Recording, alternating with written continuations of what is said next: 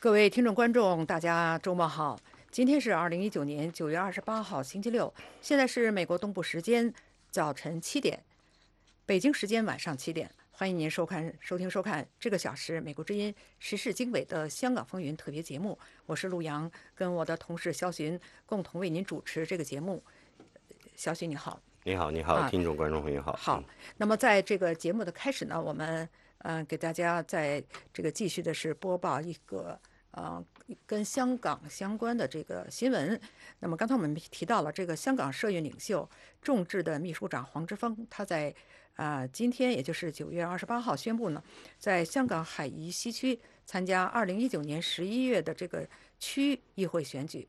那么黄之锋在这个香港政府大楼前面呢，对香港以及众多的西方媒体宣布了这个消息。他说呢，这个决定是经过深思熟虑做出的。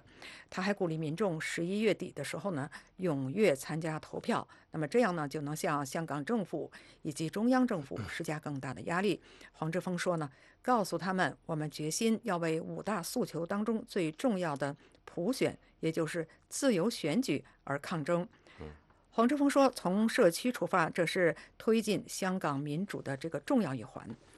黄之锋在现场呢，带领支持者高呼口号，说民主实践社区开始。那么跟黄之锋一起宣布这个消息的呢，有香港的立法会议员张超雄、欧诺轩，还有众志的成员周庭。那么呢，这个肖寻说到这个黄之锋要参选这个区议会的这个议员，我有一个问题，我不知道，这个问题呢提出来是不是很专业？就是说呢，黄之锋目前他是处在一个保释的阶段，那么呢，这个保释期说，我记得一直是到11月，那么在这个期间，他能不能有这个应该选举权和被是选举权？我们知道这个周庭当时也是以同一天被抓捕的。那么他们众志除了他这还众志几位都这个领袖人物，就这个领导人物当天呢都有被抓，应该是8月30号星期五的那一天。在清早大概7点半的时候，这个黄之锋在这个阿伯丁的那个地方他是被在街上一个私家车上下的人把他就带上去，然后后来就带到香港这个总警署去。那么后来我们得知，这个周庭呢，也是众志的这位成员，周庭也是在家里面呢，也是被抓，也是送到了这个警察总部。后来呢，两个人都下午被送到这个香港东区的这个法庭进行这个提堂。那么他们2个这个众志成员当时在离开这个法庭的时候，我们都在外面在等候，看到他出来，这个黄之锋做了一番这个陈述。那么表示，后来我们看这个周庭也有表达说要进行参选，他也一样的有这样一个官非在身。那么就是说，政府他现在也是处于这样一个这样一样的状态。但是这个法院方面是最终判决他是可以进行参选，所以这个是香港在司法方面还是有自己的这个相对这样独立性，并不是像中国大陆的内地的这个整个的这个法治这个环境还是有很大的这样一个差别在里面。那么这个说到我们这个一直在进行的是美国之音时事经纬节目的这个香港风云特别节目，我们是这个广播和电视是同步播出。那么呢，有很多的网友也在关注我们这个正在进行的这个特别节目。有很多网友呢，这个有一些个自己的发表个人的这些个评论。那么呢，我们下面呢这个选择的是给大家这个播报几条。那么呢，这个位网友他说叫今天微博，叫 Today 微博，他说呢，听说送中条例是为了解决PRC 司法域问题。不过呢 ，PRC 也就是中华人民共和国宪法呢，是中国共产党的意识的具体体现。这个矛盾呢，并不是法律之争、法系之争，因为民主国家也是大陆法系。香港的这个衡平法也可以与它来进行接轨。这是为什么？中国未来如何完成这个统一？这他对这个民主国家这个大陆法和香港的这个平衡法，它是不是有一个融合之处？那么香港的衡平法又怎么能够跟中国的这个法律来进行这个融合？他比较关心。还有一位网友，他说香港人从来没人说要脱离中国，但是中共呢要坚守一个两制精神呢，不是把中国划来香港，不要把大陆的洗脑教育带来香港，不要把中共人治用中国的人治来管理香港。这是另外一个网友他说的。还有呢，就是说这个网友他说叫开宁，为了提升人均 GDP， 那么中国共产党开始努力的斗地主，共富人的产。他说呢，中国共产党非常棒，以后呢，领土无富人无阶级，只有中国共产党。这是这个我们选择给您这个播报了几个这个网友的他的评论。那么说到这个香港的这个抗中行动呢，我们刚才也提到，在这个香港当地7点钟的时候呢，要举办纪念雨伞运动5周年的活动。那么我们这个现在接着来为您做这个现场的直播。说到这个9月26号的时候呢，林郑月娥特首在香港举行的这个首场的社区对话当中，他说这个有这个参加对话的民众对这个一国两制提出这个质疑，而一国两制呢，现在引起了很多的这个不信任、不相信。当初是说呢，一国两制是50年不变，现在呢，已经严重走样。林郑月娥当时他回应，他说一国两制没有变质，但是一国两制在执行过程当中它是有底线的。他说涉及底线的一些个要求会带来严重的后果，所以说不能接受。那么肖雪云，他说这个所以不能这个底线是什么样的底线？这谁画的底线啊？他有没有很清楚的这个说出来？香港这个所谓底线，香港有自己的一个基本法，基本法相当于这个特区的这个小的宪法，等于说是它的这个法律的基础所在。那么你这个当时中国政府和这个英国政府签订这个协议的时候，就是要保证这个香港呢，至少在50年的时间里边呢，就是维持现有的这个现有的这样一个原有的这种制度和这个法律等方面这个情况是不变。那么香港人是觉得这些年来北京当局不断的是通过各种各样的手段方式来蚕食香港人一直在享有的这种原来的这种法治啊，或者是这样的一个情况，尤其是法治方面的这个情况，我们看到就是关于这次反送中条例，送中条例本身，他们认为是对这个法治。这个法治的基础的这样一个侵蚀，那么这个侵蚀本身是令人担忧的。香港人意识到这一点，这方面这个威胁。另外一份，就我们在这个运动当中，我们看到这个有一次我记得在 Facebook 上面看到，有一个朋友转发的一个香港的，应该是在香港公务员吧，他的一个心声，他写的也是这个。也是很令深思的一个情况。他说他以往对这些事情本身他不愿意，因为他也是这个公务人员的话，他本身不愿意这个出面去表示支持或是怎么样子，不方便，对吧？那么这一次呢，他就自己就这个明白的站出来，他说他这些话他该说的一定要说，因为他觉得已经到了不得不说的这个时候了。他提到，就是说这么多年来，香港人所感受到的这样一个这个我刚提到这个所谓的这个对这个他们这个价值民主啊这方面的这个侵蚀呢，就像这个温水煮青蛙一样子的这样一个状况。那么就说，如果你现在是一点一点的给它加热，那么香港人总有一天会被这个水烫死。那么如果现在你不抗争，那么到时候就晚了。所以这些诉求和抗争本身是有来由的。那么就是说，这个北京政府也应该要去考虑怎么样去面对这项的问题，而不是说通过对这些人给他们贴标签，或者是打压他们这种方式。当然北京方面，北京当局肯定也是会考虑到说怎么样解决，不至于把这个事情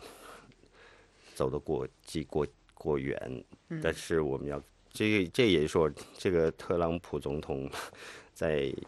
之前似乎曾经也说过说，他一方面是这个通过说习近平他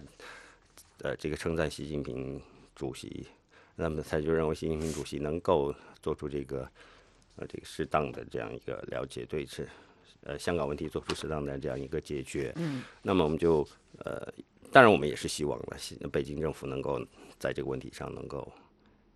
更多更周全的进行考虑，看看能够正视这个香港民众对这些事情，对他们这个诉求本身的这样一个愿望还有这合理的这并不是一个什么不合理的或者是这种过激的这种愿望大家也可以看出，我们现在看到这个天马公园的一些画面就是现场在这个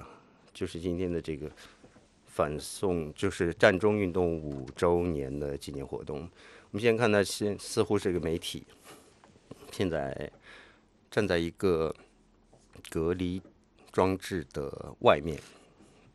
有些记者呢就是像爬墙一样的站在比较高地。我们现在看不到另外一侧是什么样的一个状况，现在是具体是什么样的情况，我们现在还有待了解。但是从现场这个画面来可以看到，我们是看到的是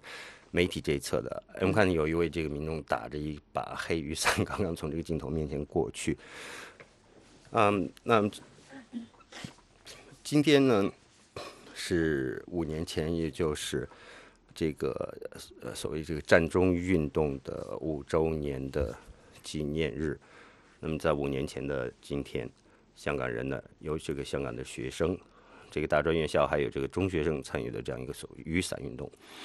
那么当时呢，香港的这些学生提出来的，也就是最终这个诉求也是就是实现真正的这个普选。那么这个普选本身对于香港人来说为什么那么重要？香港人就认为就是说没有这个普选就没有办法能够有这个代表自己的这个权利，这个领袖或者是这个领导人如果要是没有这方面，只是北京来钦定的话，那他并不能代表香港人本身的利益，他很多时候是要听命于这个北京政府的这个安排。那么从这次这个运动当中，我们也看得出，这个林郑月娥在一些问题上已经表现出非常这个尴尬的这样一个境况。也可以说明这个中央政府在香港问题上也是在一直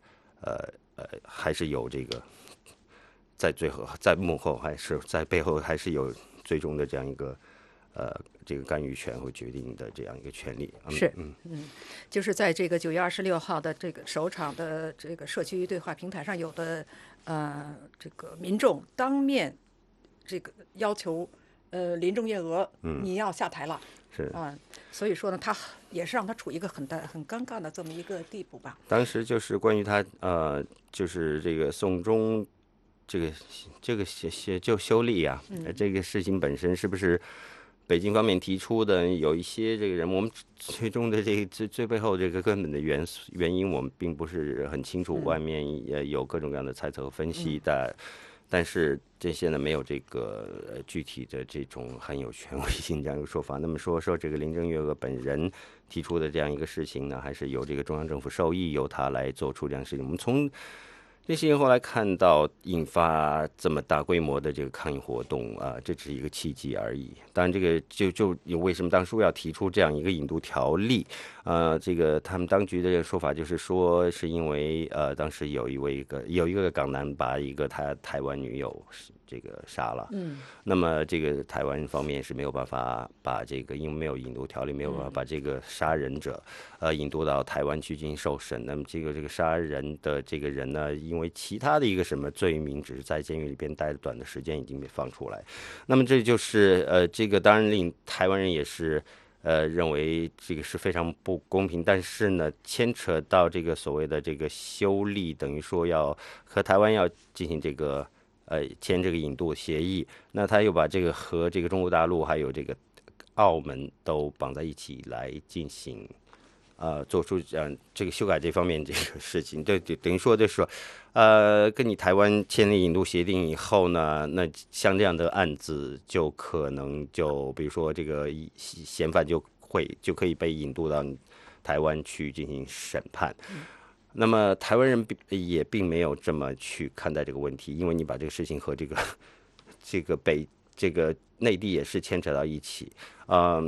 北京方面做出的另外一方面的这个失手的地方，就是对于这个香港的民众产生很大疑虑的一个案例呢，我们就是知道这个铜锣湾的这个书店的这个店主被绑到这个中国内地去进行这样的一个事情。那么其中有铜锣湾书店的这个店主现在人还在台湾那边，等于说在躲避，寻求那边的这个庇护。台湾人也是明白说中国大陆的这个整个的法治的这个环境并不是完善的，而且是这个当局对于这个异议人士的这种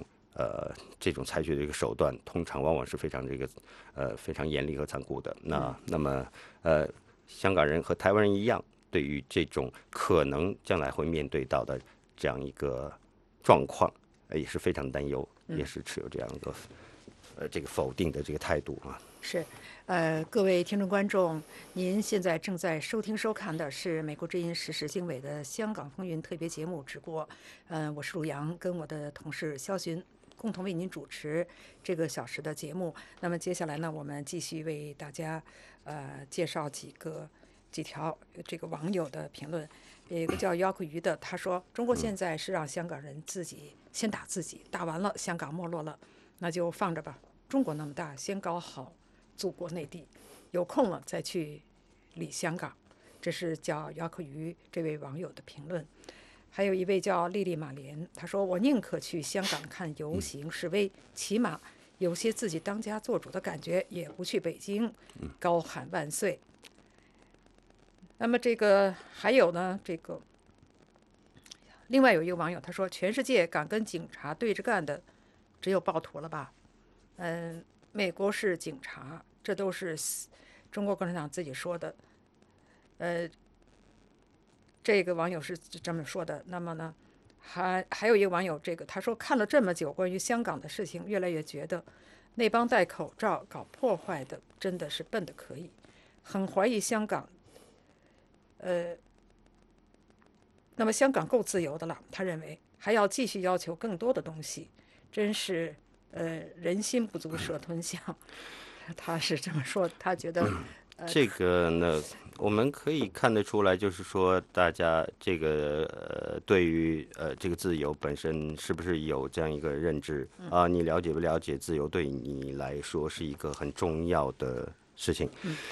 那么在很多的在这次运动中，我们看到这个社交媒体平台上有很多这个内地的这个读者也好，或者网友也好，写了一些这个评论。当然的，他们是表达自己的看法。你每个人都有权利表达自己看法，本身就是一个自由。那么你如果要在中国的这样一个媒体平台上，也可以这个不畏惧的，或者是不用去担心会受到清算、会受到这个骚扰的这种表达自己的想法的权利的时候，那个时候你真的有这样的自由的时候，你应该为你你应该感到骄傲，你应该感到你生活在一个自由的环境里，而是你在海外的媒体平台上，一个自由媒体平台上说出这样的话本身，然后你又在中国内地没有办法说的情况下，你自己想一想啊。你是说的这个话本身有没有说服力，对不对？那么这个香港人当然是香港人当然想享有比这个内地更多的这个自由。那么你并不可以说香港人你现在已经够自由了，你还想要干什么？你这个话本身是有问题的。那么就说你做奴做，你在这个地方，你在一个没有这个自由的环境里面待的时间长了以后，你可能会，你觉得，你认同这样的一个情况了吗？你认同这样的一个环境了？你不需要自由，你只要是有饭吃就可以。那可以，如果你在墙内如果这么想的话，你觉得知足的话，你可以这样去想，但是你是不是有理由或者是有这个足够的理由和道理去指责这个香港人本身对于这个自由的这种希望维持自己自由这样一个愿望？观众朋友，您现在收听收看的是这个美国之音时事经纬节目的香港风云特别节目。我们呢就是广播和电视我们同步为您做这个现场的解说。那么接下来呢，这个我们给您介绍一下今天香港的情况。那么9月28号，刚才我们提到的是香港人争取真普选雨伞运动5周年。那么曾经多次发起这个大规模游行示威的香港民间人权阵线，我们通常都用它的这个简称叫民阵，在星期六晚上的时候，在金钟政府总部外面的这个天马公园发起纪念集会。不过从下午就开始，便有大批的民众来到总部的香港政府总部的外面发起重建联农墙的活动，贴出了各种表达心意的这个标语。同时呢，已经有许多的这个新闻介绍，已经有许多的防暴警察在这个金钟港铁站里边进行戒备。我们刚才也看到了直播的画面。我们现在刚才我们也带您一块儿回顾了，在2014年的这个9月28号，香港民主派为了争取真正的民主选举，占领政府总部外的这个道路，揭开了为期79天的占领运动。5年后的这个9月28号，民阵号召在港岛金钟的天马公园举行这个纪念活动。预计呢，这个我们刚才说到了这个现在是比较平静。那么现在我们看到这个画面，实际上这个是联农墙了。这个所谓联农墙是，他们用的是这个当年是应该在共产党的这个之下的这个捷克，他们当时有一些这个民众表达自己这个政治上诉求，就用这个 Beatles 就披头士乐队的 John Lennon 的名字，向一面墙上贴上自己的这种政治上的意见，我们叫 Lennon Wall。那么香港人也是用这种方式来表达自己上政治上的这个诉求，那不是一个途径啊。就是香港的，我们可以说上个星期六的时候，这个反对反送中运动的一些这个人呢，说的是在街头去清理香港市容，他们当时就是想去，就是把这些这个联农墙啊。去拆掉或者洗掉。那么当时有这么一个活动，当时呢，在上星期六的时候，我们对当时这个情况进行了这个报道。我们看到，就是说经过1个星期的时间，你上个星期有一些人在这边进行清理，那么这个星期呢，有更多的人刚好就把这个事情就放在你政府的总部外面进行这个建起联农墙那实际上还是。这个香港民众通过自己的这样一个方式，来表达对于这个事情本身，对于这个墙本身的这样一个看法，就是说，在这个问题上，并没有因为你这个政府的意愿认为说的是这个联农墙影响市容，这个影响市容并不是一个并不是一个什么道理。那么非常牵强，确实是我们知道，这个香港人是很守秩序，在这次运动当中，平日。在1到5的这样一个工作日的时候，我们在外面也看到大家都还很有秩序，忙而不乱啊。这个是很多这个外界人去香港以后感受，就是说这是一个忙而不乱的一个社会，大家都是非常守秩序是非常守秩序的一个社会。要不然这香港非常等于说是 compact， 就是人很多这样一个大都会是很少看到有这种不安全的情况，你晚上在外面走路，不会有什么样子的这种危险发生。那么香港人等于说是还是有高度的这种素质和这个对秩序的这样一个遵守的这个状况。我们看这些市民还有这个参与这个今天这个活动这些人呢，在这个连东墙这里在外面还有不少的这个参与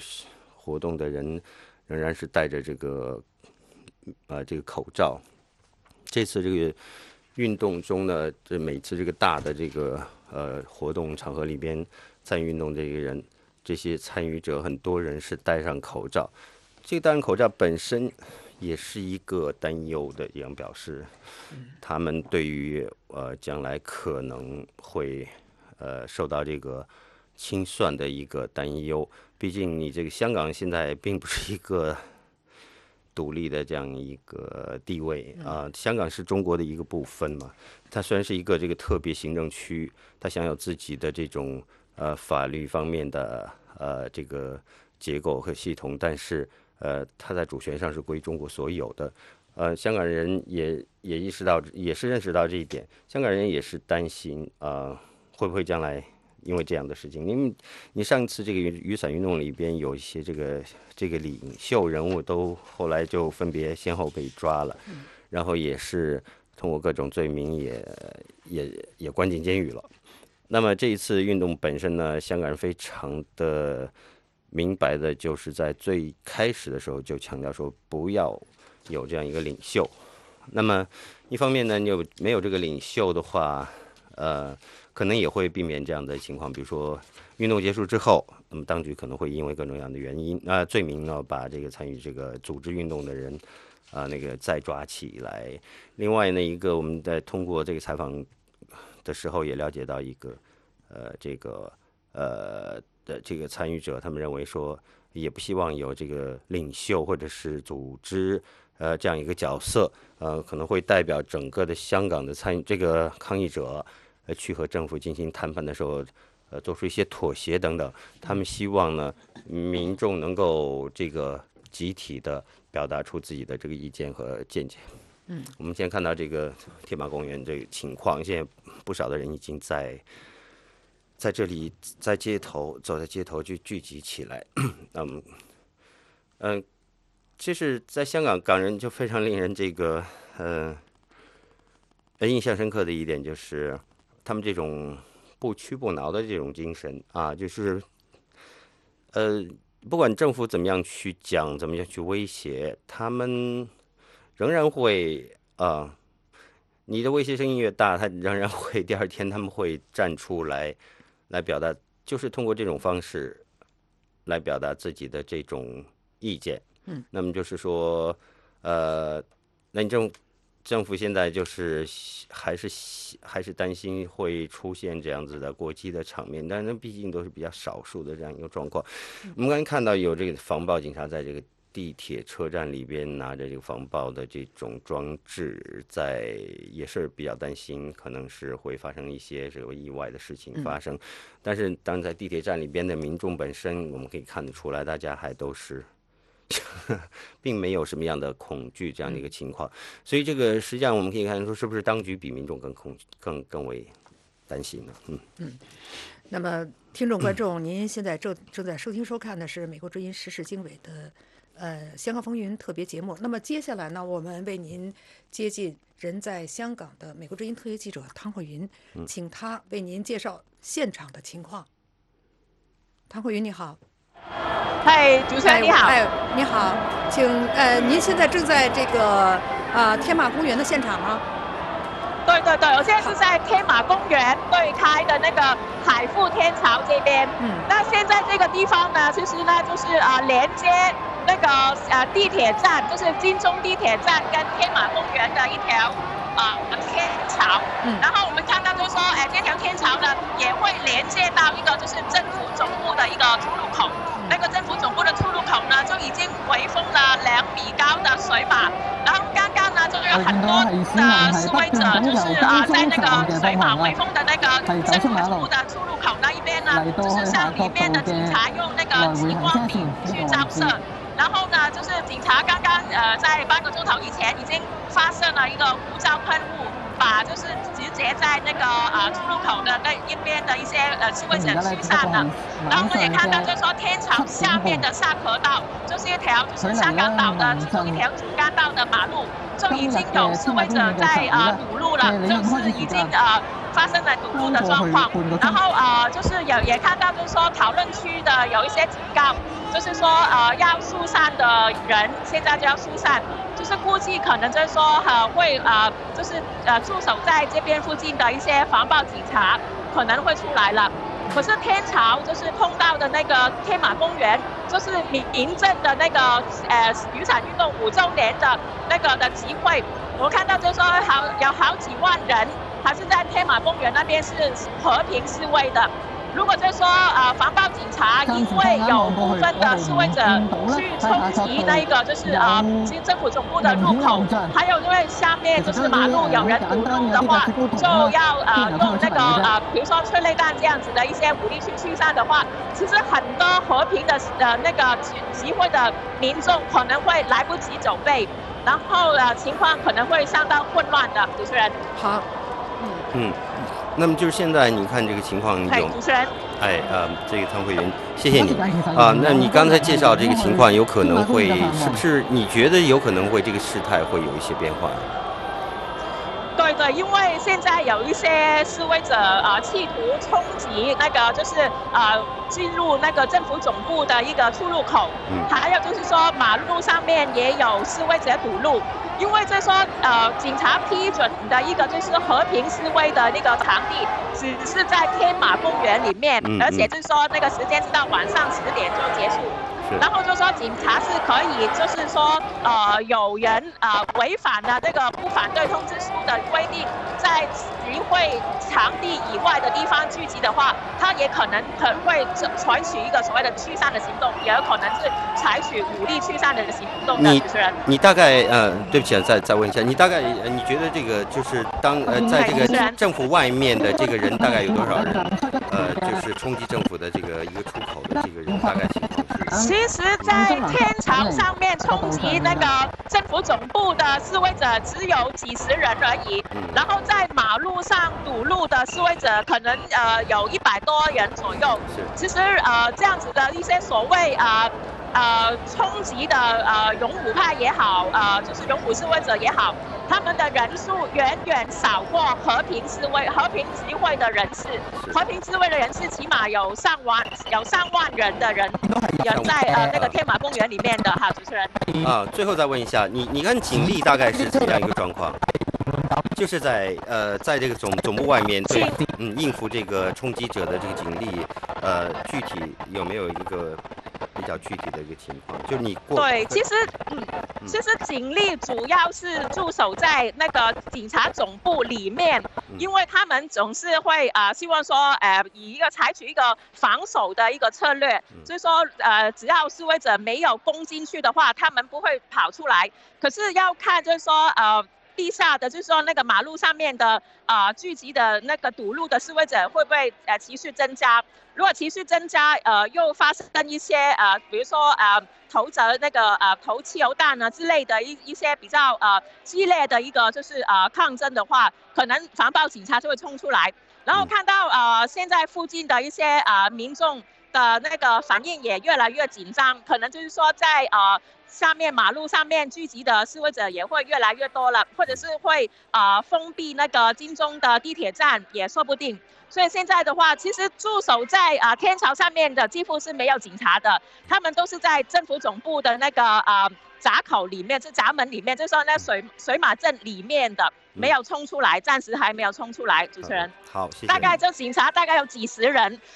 示威者估计大概有40-50个，就是防暴警察是在那个水马镇里面的哈。主持人，好，谢谢。汤慧云，谢谢你的这个现场的解说。那另外我还有一个这个小问题，就是说，您刚才提到这个在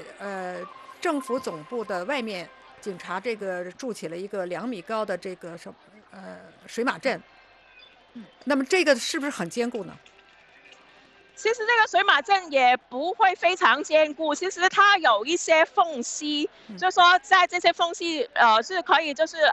手脚并用的话，其实是可以爬上去的。只是如果你爬上去的时候，会不会警察就对你开枪，这是一个问题。所以就说我是有看到一些示威者他们爬上去那个水马阵上面，就是用一些激光笔去照里面的防暴警察，可是防暴警察只是用胡椒喷雾，暂时还没有用开枪这样子的一个行动哈，主持人。现在看起来这个警察的警队的人员现在看还是比较克制的。对，因为今天已经看到，其实，在政府总部附近呢，已经驻守了那个就是水炮车，还有那个就是多功能的装甲车，所以就是说，其实在我们那个视线范围之外的，比如说在政府总部里面的那个驻守的警察肯定是很多。然后我们就说他不会，就是因为在一个和平集会的状况之下，他们不会随便出来，只是要看现在一些冲击的那个示威者会不会增加。如果冲击的示威者增加的时候，他们会不会冲出来？就是以武力驱散，这个是值得观察的，主持人。好，谢谢汤慧云给我们在现场发来的这样一个报道，介绍这个在政府外面现在有可能发生这样一个冲突的这个迹象。那这让我想起来，当然在8月31号的那一天呢，就是因为前一天这个黄之锋等人被抓。那么8月31号，因为民政本来是要在今年这个831要申请一次这个游行活动，但是被警方给拒绝了。当时在30号，也就是黄之锋他们被抓的当天的法院对民政的这个提出这个上诉也做出这个否定的裁决。那么就说民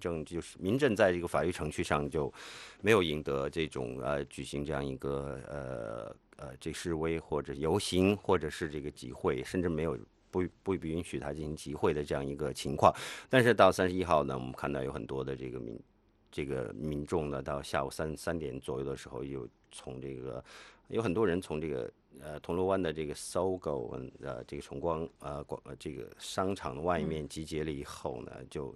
就沿着这个轩尼诗道一直走到这个金钟的地方，那么还有其他人就汇集到一起。当时我当时在现场剧表演看到有这个就是扔这个叫什么催泪弹的这样一个情况，但是我们因为距离比较远，没有到近旁，没有跟着这示威者本身是在一个高架桥上走到这个政府总部外面的时候，我们才看到有这样的一个状况。只是后来我们通过这个其他这个媒体介绍，也是看到是因为一些示威者当时拿着石块还有这个自制燃烧瓶向这个政府总部上面丢掷。那么这个在政府上面的这个楼的上面一个平台上面高台上面，应该是政府做了这样一个就是这种警备的措施，但是有警察在上面已经架好了，就比如说扔催泪弹，我们看到这个催泪弹打到人群中，把人群就打散，这样的一个情况，就是当时我也很惊讶。当然还有就是我自己没有看到，就是说后来报道也说架起这个水炮，而且用的是蓝颜色的这种水，那么这个的用意也是很明显嘛，就是想针对的。当然我们也可以看到，就是当时是有这个示威者，拿着这些自制的这种，也不能算是武器吧，就石块就是丢掷这个情况，然后政府是以此为原因。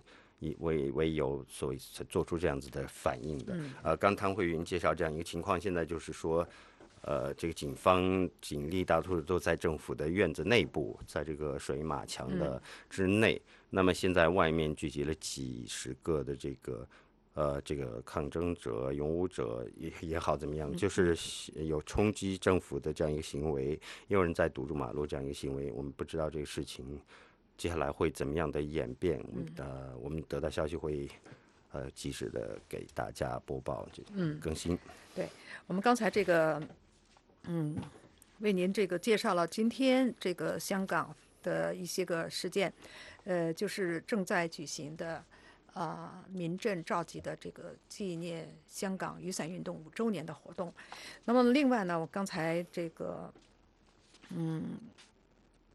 我们还要将提到这个什么呢？就是民阵呢，他还号召在中国的10月1号当天，也就是在中国国内庆祝中国建政70周年的时候呢，在香港举行这个国殇游行。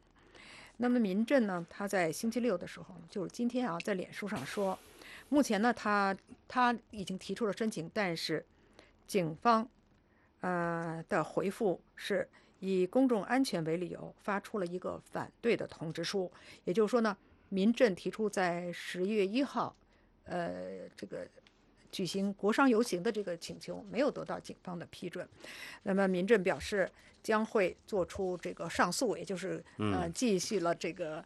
肖巡刚才所说的，在8月31号的时候，是民阵也做出这么一个表示。民阵比如说我们这次民阵，在很多这个大的这个游行活动上，它是由民阵来出面来进行申请，或者如果警方不同意的话，民阵也是通过这个适当的法律程序来进行上诉。我们看到这个警方通常对于这个大规模的这种这个游行或者集会，那现在看起来是不会做出这个批复。那么法院在之前8月30号对于这个民阵提出来的这个上诉，也是做出了这个驳回的这样一个裁决。那么现在这个整体的状况来，就是说，如果你的当局现在通过这种民阵走的这样一个正常的这个司法的这样一个渠道，申诉渠道，得不到这个准许或应对的情况下，我们可以看到香港的民众还是仍然会走上街头去进行通过自己的方式进行这个表达自己的声音。那么是不是这样的这个情况就是一直会这样子持续下去？我们现在还要看到经过这么长时间的抗争活动以后，到现在今天的这个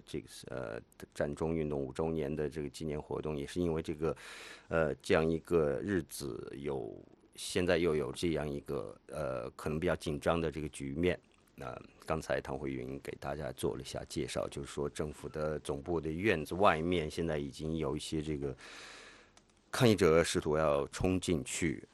那么警方现在已经有拿出这个胡椒喷雾器喷这个想要试图爬过水马墙进入到政府院内的这些抗议示威者的这个情况发生。这事情的这个演变，我们会密切关注，然后也会及时的给大家进行更新播报。那么各位听众观众，您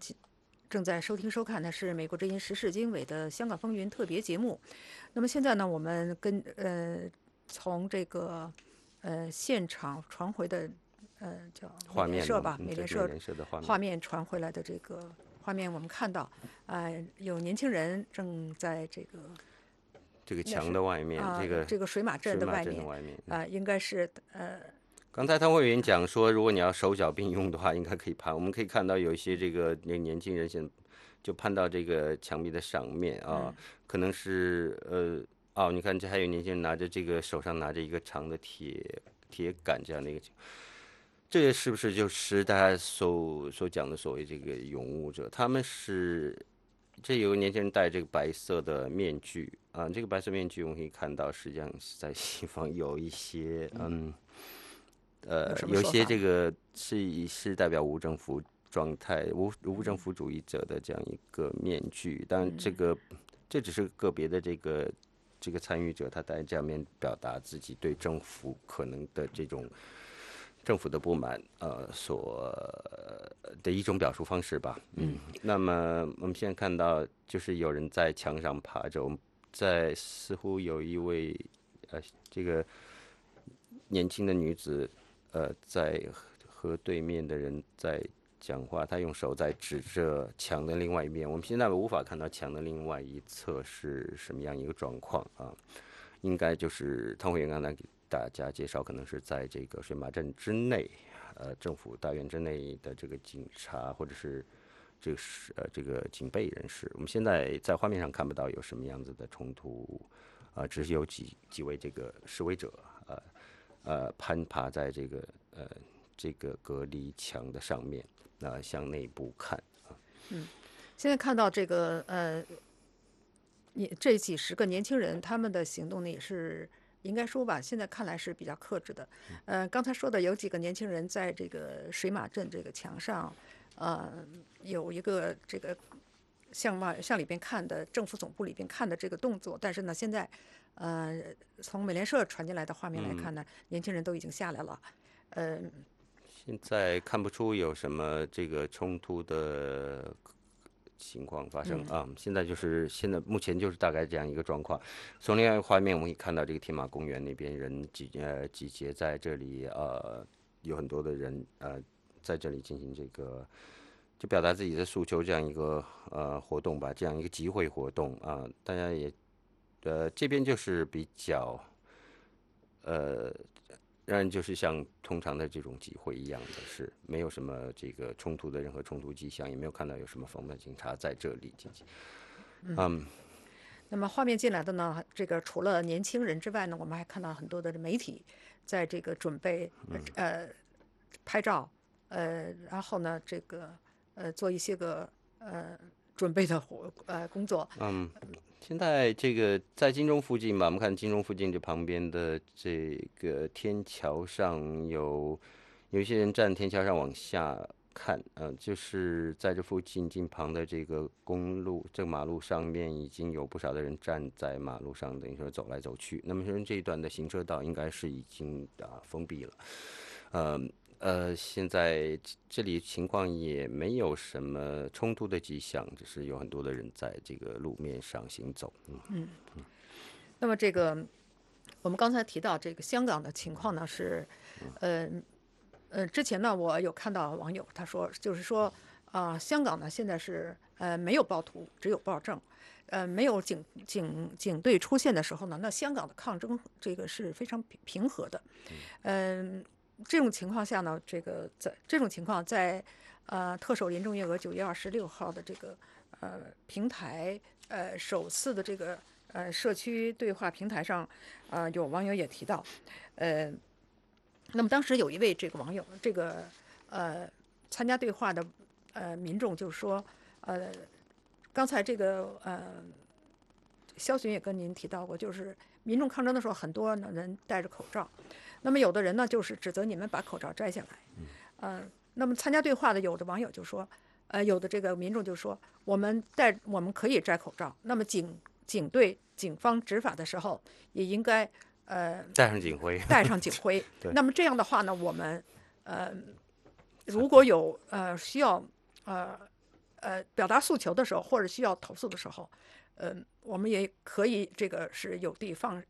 矢。因为这个批评的人，我这就指出说，这个防暴警察，因为一般的警员身上应该带有警号那么就是说执法的过程中，这个如果要有执法适当的地方，那也有目的性或者有针对性。那么这次这个很多人看到说，这个警察的这个警号并没有出现在这个他的警服上面。那么是不是警方有意为之？那么警方有一说法，就是说他们穿的这个防暴的这种装备，可能这个本身把这个警号给挡住了，但这并不是一个具有说服力的这样一个说法。那么我们知道，可能也是警方也担心警员可能因为这个事情会受到影响。那么就是说，如果被这个示威者看到或者是拍到他的警号的话，那是不是会对他要采取什么法律诉讼啊这方面情况？那么警方和政府方面是不是也担心因为这样的这样的事情发生而导致他们在一些问题，就关于这个警察这个是不是执法过当啊等这方面的这个情况，令政府尴尬或者处于不利的这样一个境地。所以呢，这个事情我们民众是担心是有道理的。民众说的是，那你让我摘掉口罩可以，但是你警员把这个警号带。那么警察和民众之间现在已经到了这样一个从这个表面来看到了一个比较对立的这样一个状况肖巡，你是刚刚从这个不久前刚从这个香港进行这个现场采访回来不久，那么现在画面上有这个一闪一闪的这个灯束，这是抗议者的那个像你说的这种镭射笔还是什么？这个我现在看不出来，是因为有可能是警车本身的这个警灯在你看这光速附近的这个警灯的，如果要是说那个光束那种激光笔，它的光束应该是比较细的这种。那有这个很难讲，现在无法得知它并不像激光笔是这样激光是很细的那个光束，如果要是你直视它的话，眼睛会被照坏啊。那么这种是在市面上可以买得到的这种激光笔。那么当局说的是，你买这个东西是想要等于说是会有伤害，对，有伤害的这个嫌疑和伤害的可能性，所以把它当做这个是不是武器呢？我们可能是不是用这样的说法？但这一说就是说，警方认为对他们来说是一个威胁，认为这个民众拿这个激光笔是对着警方的眼睛在照等等。那么，我们看到就是说，之前然后刚到香港的时候呢，那一天晚上的，当时在这个。在这新界和九龙那边发生的一些这个抗议活动，后来也演变成为这个比较暴力的这样一个状况。当时警方和这个民众之间，这个在一场冲突中，有警员也拿出枪来对空放枪，那么是第一次有发生这样一个鸣枪的这样一个情况，而当天也有这个用水马车去用这个水炮车去。这个驱散示威者的情况，第一次用这个水炮车。那么就是说，警方采取的这个手段也有变化。那这个开枪也是在警方后来也做出这个自辩和这个说明。那么如果要是自辩说明的话，你就说明像开枪这样的情况，他们后来就是对示威者采取一种挂牌子警示的这样一个方式，什么颜色的牌子可能会。你就告诉示威者说，警方可能会要采取什么样子的手段，那么其中也包括这个鸣枪的这种可能性。那么拿出枪来，要是即便是对空鸣枪，也本身也是非常令人这个担心会是不是把事态激化这样一个情况。我记得上个星期这个我们做这个现场解说的时候，当时海燕他介绍，就是警方如果举起黑旗，表明可能要发这个催泪弹。那么当警方举起这个红旗的时候，就表明可能要进行实弹射击。我们回过头再这个提一下这个香港特首林郑月娥在9月26号首场的这个社区平台对话的时候呢。当时我们还接着来说一下这个对话民众提出这个要成立这个独立调查委员会的情况。那么林郑月娥呢就是坚持说没有必要成立这个独立的调查委员会。那么对于这个林郑月娥的这个坚持，有网友他们就质疑，不止一位的网友质疑，就是说林郑月娥一再的拒绝成立这种独立调查委员会，更加的说明中国内地的执法人员已经加入了香港的所谓的镇暴行动，并且这是中国中央政府镇压香港民主抗争的这个新思路。那么肖巡，据你在香港的观察，这我们无从得知这个事情，无从这种说法一直都有，就是。我们可以看到这个外界的一些评论，认为这个当地的一些民众的评论，包括这个警号本身被遮掩，没有明示的这样一个情况。当然，因为这些其实归根结底就是香港警方或者政府在警方这个执法过程中，这个情况对于这个情况并不等于说。不是很这个清晰，或不是透明的啊。因为在这个问题上并不透明的话，这个民众无从得知这个警方的这个执法的状况的情况下，没有对于警方的这种执法状况进行独立调查的这种可能性的状况下，民众只会更多的去猜疑警方这个。执法的这样一个手段，执法这个情况的背后到底是怎么样一个状况？那么因为你对这个事情并没有表示一个透明的态度，所以这一点也是政府和民众之间因为这个警方执法过程中，各种各样的这个冲突，还有各种各样的说辞，有这样子的这种矛盾的说辞和冲突的时候，这个原因所在，我们就是总而言之，应该是，政府应该考虑到是不是应该更为透明的来，对警方的这个执法做出说明，这样才能够消除这方面的这种疑虑和这方面的这种猜测，甚至是传言的。那么这个听众观众朋友，您现在正在收听收看的是美国之音时事经纬香港风云特别节目。那么林郑月娥这个香港特首在近日的这个记者会上有一个表示，他说目前被捕的1500多人当中啊，年龄最小的只有12岁。他很为他们感到心疼，那么美国之音记者呢特别访问到这些看起来还是孩子的这个示威者，娓娓道出为什么他们会不顾家人的反对走上街头，来表达他们的心声。那么下面呢，我们为您播出美国之音驻香港記者任心鳴笛的一個電視採訪報道。好驚，我出去嘅話，如果我有啲咩損傷或者俾人拉，咁如果我俾人係咯，就係俾人打、俾人拉咗，咁我自己對唔住自己屋企人咁耐養我，都好對唔住即係教我嘅老師咯。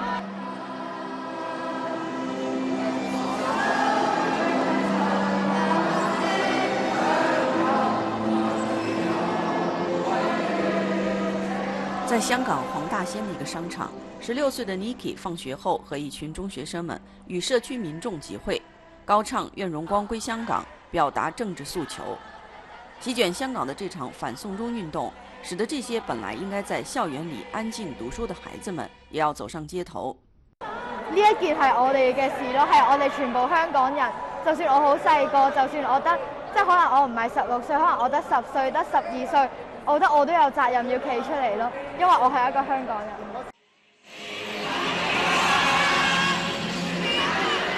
17歲的陳同學說，他並不害怕出去遊行示威，因為香港還是一個有言論自由的地方。我唔驚，因為香港依家仲係一個有言論自由地方，我仲有人權，我仲有自由可以去發表意見，我再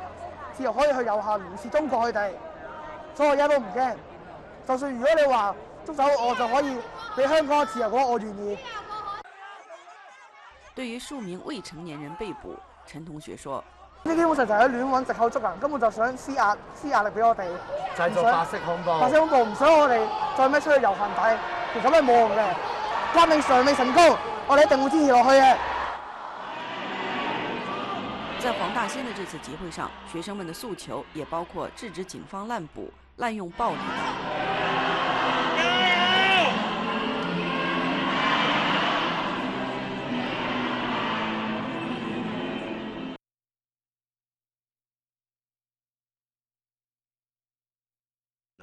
这个出来进行这个诉求，表达自己愿望，也表达自己的担心。我们看到这今天的这个香港的这个香港电台这个网站上，对一些这个参与者进行采访，尤其对这个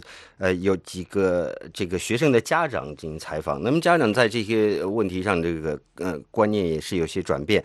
有一些家长当时非常担心自己小孩子因为参与这样的活动会影响到他们的安全和前途等等。那么今天我们可以看来呢，有一些这个家长已经表示，他们这个想法有改变，他们认为这个现在支持自己的这个子女来参加这样的一个活动，认为这是还是有必要的。如果要是不做这样的事情，将来可能后代会受到影响，就是他们的前途会受到更为深远的影响，这样子。是，各位听众观众，这个小时的美国之音时事经纬香港风云特别节目呢就到这里了，感谢您的收听收看。那么接下来呢，请您继续关注美国之音 VOA 卫视香港风云特别节目，听众朋友再见。再见。